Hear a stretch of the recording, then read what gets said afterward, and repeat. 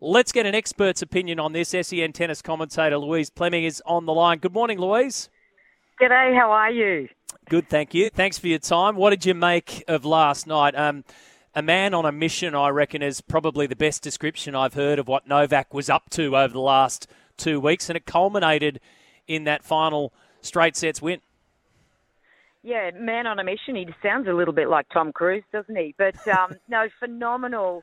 He's almost in cruise control the whole way through the match, and then he sniffs an opportunity or it's a pressure point, and then he just builds, and then he just rips a big forehand, or he just lifts. He's got this ability just to stay there, just to keep running, to keep moving, to keep putting pressure. It's the mental toughness, and then all of a sudden he just lifts and he just absolutely punches his opponent in the brain, because it's like, how do you keep doing this? You think he kind of limpers a little bit. You think he just walks slower for a minute and then he lifts again. You can't read the guy. He's just phenomenal, and he never goes away, and I think he's got some eternal flame. He's really got something driving him at the moment. I think there was a bit of extra fire from the belly from last year. The taste of missing out the Australian Open, all of that, I think, really drove him this year.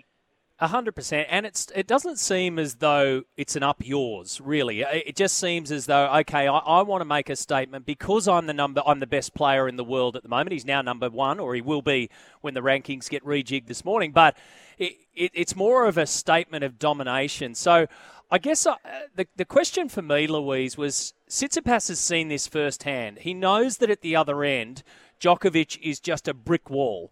And he knows that he's been red hot throughout this tournament. So if you're Tsitsipas, do you throw anything different last night to what he did, or did he just have to go to a different level and couldn't get there at the moment? Yeah, I think, how do you red line for what could be 3, 4, 5 sets? I think that's the hardest, that's the hardest thing to kind of think. Novak is just a machine gun. Like, he's just, he can just kind of shoot bullets when he needs to. But he has this level of play that he can sustain. He could probably do that for about a week. He just hit balls, and then when he has to lift. I think the guys, there's a couple of guys out there that have got more firepower. And I think you mentioned one before, that's Alcaraz. I mean, Alcaraz, on his best day, I think he can come out and just blow anyone off the court. He's physically huge, this guy. The ball just comes off the racket so big. He's got so much power. The heaviness of shot is what's going to hurt Novak. But who can hit that heaviness and have that level of play and that level of, redlining for that amount of time? And I just think Tsitsipas can't. Physically, he's unbelievable, Tsitsipas. He's 6'4". He's got shoulders bigger than, Adonis. He's amazing. But he just falters that little bit when needed, and that's where Novak's just got that mental toughness that just seems just unbreakable. So it's a tough one, isn't it? Yeah, well, absolutely, and they've been trying to crack the nut for so long, and then if you go back even further and you look at the way that Federer and the way that Rafael and then the way that Djokovic have known how to be right for the first major, and to me this has been critical because it's the first Grand Slam of the year. It comes off the back of a pretty short turnaround, and the best in the world know how to be right at the best time, even if they're carrying injuries. So I reckon what they take in is not just their skill level and the fact that they've been there before, but they know how to deal with everything else. And do you reckon that's the key for the youngsters coming through? For a Tsitsipas, for instance, to know how to be absolutely bang on now, not at the end of the season. Yeah, no, I think you're right. And I think if you look at the women's tennis, that kind of has that message as well. I think the beginning of the year, the Australian Open for me is the biggest equaliser we see the whole year because no one's coming off the back of all that confidence. So Iga didn't look great.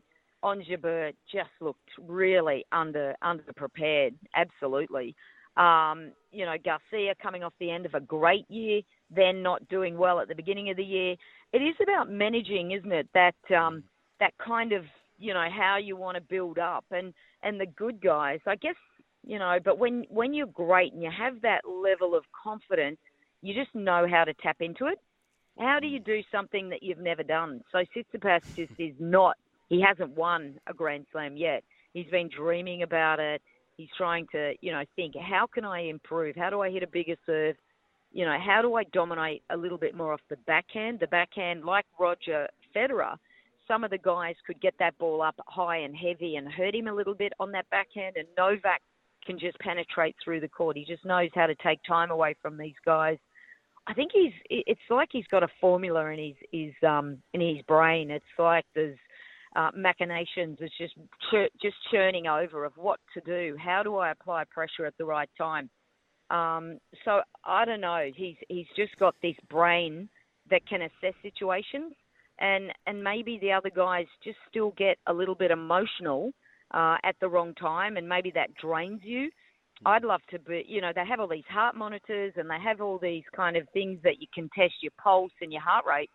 I want to get some things that are put on these guys' brains and just check their brain waves under pressure, because I think it's just like he's just flatlined. I just think, you wouldn't just see the twitch. It just would be like, yep, calm, break point, no worries, I'm going to do this. And I think that level of confidence just takes you somewhere else. Jeez, it'd be like the stock market, like, boom or bust, I reckon. You'd be riding it like crazy. So have you got a number in mind? You've probably heard us, going through those numbers. Have you got a number in mind where Novak ends equal with Rafa on 22, heading towards the age of 36? Where do you think it finishes number-wise? Yeah, look, I think physically what he's doing with his body, his mindfulness, his cryotherapy, all day. I spoke to his driver the other day and he said, he's just going to a cryotherapy at the moment, so he's doing ice then and he's doing this then, and then he goes, he's literally got so many things that he's looking after his body. So I think, I think that he's got a lot of years left with the physicality, and I think he's probably going to get, I would say, another 8. I reckon he's going to tap on 30.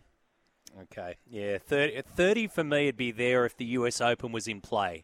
So I think that's going to be the biggest asterisk out of that. We sort of don't know where that's going to head. And you spoke about those trying to do something that they haven't done before, and that was Tsitsipas last night trying to break through that barrier. Aryna Sabalenka managed to do something that she'd never done before. Her performance was fantastic. I thought the women's final was extraordinary, but to drop the only set of the year in the final, that's the only set that she's dropped in 2023, and then fight back and dominate Elena Rybakina, who's been there before and won Wimbledon last year.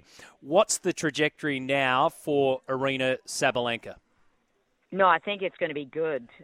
She went into that final, though, knowing that she'd been beaten Rybakina a couple of times, 3 times, in fact, and each time it was in 3 sets. So in 2 of the previous ones, she had lost a set against Rybakina. So I think, she didn't panic. The panic button for me was possibly that she threw those double faults in 5 in the first set. So that was a bit of a worry for me. Her trajectory is going to be great. She's going to have a fabulous 2023. There's no question about it. There's plenty of power behind that racket.